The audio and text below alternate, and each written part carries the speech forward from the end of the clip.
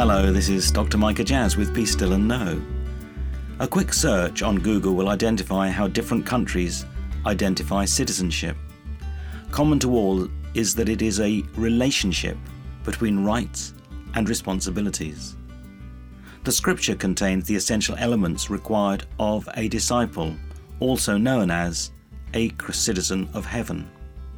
As with all relationships, my freedom in Christ is directly related to my willingness to abide by God's life-giving instructions. This is not to be confused with a moral code. There is such a moral code, first expressed in the Ten Commandments, and the first 5 of these speak of my response to God more than of my response to my own fractured nature. The second 5 cover every other aspect of my behavior, recognizing that respect for self demands respect for others. Perhaps, as Gandhi, the Indian nationalist, declared, "I'd be a Christian if it were not for the Christians." This followed his exclusion from a Christian church in Kolkata on the grounds that it was for high caste Indians and whites. Having been drawn by what he read of Jesus in the Gospels, Gandhi turned his back upon a religion that preached well, yet was found wanting in its application. This remains our dilemma as citizens of heaven. How might we reveal the love and life of Jesus through our daily life?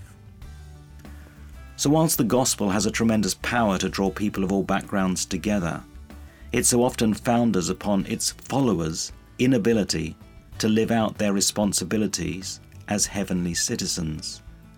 Too often, faith is reduced to dogmatics or expressing strongly held opinions as facts. This drives others away, or worse still, we dismiss them, in a way that Jesus never does throughout the gospel accounts.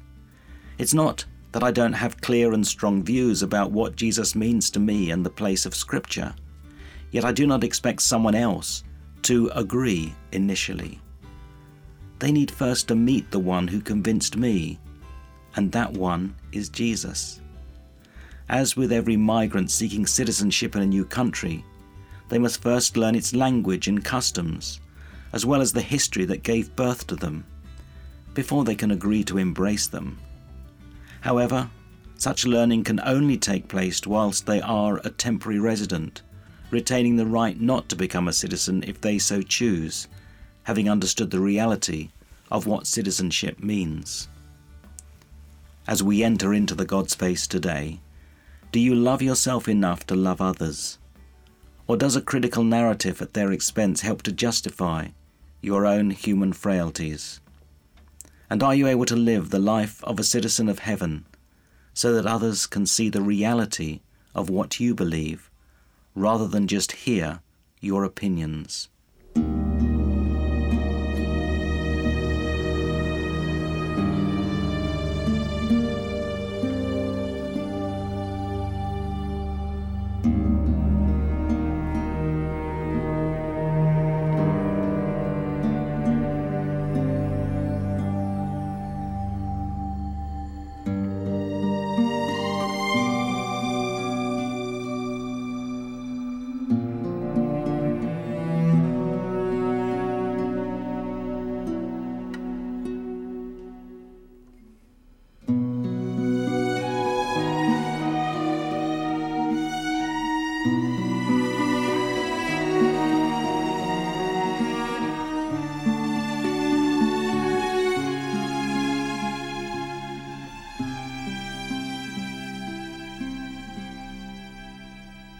Amen.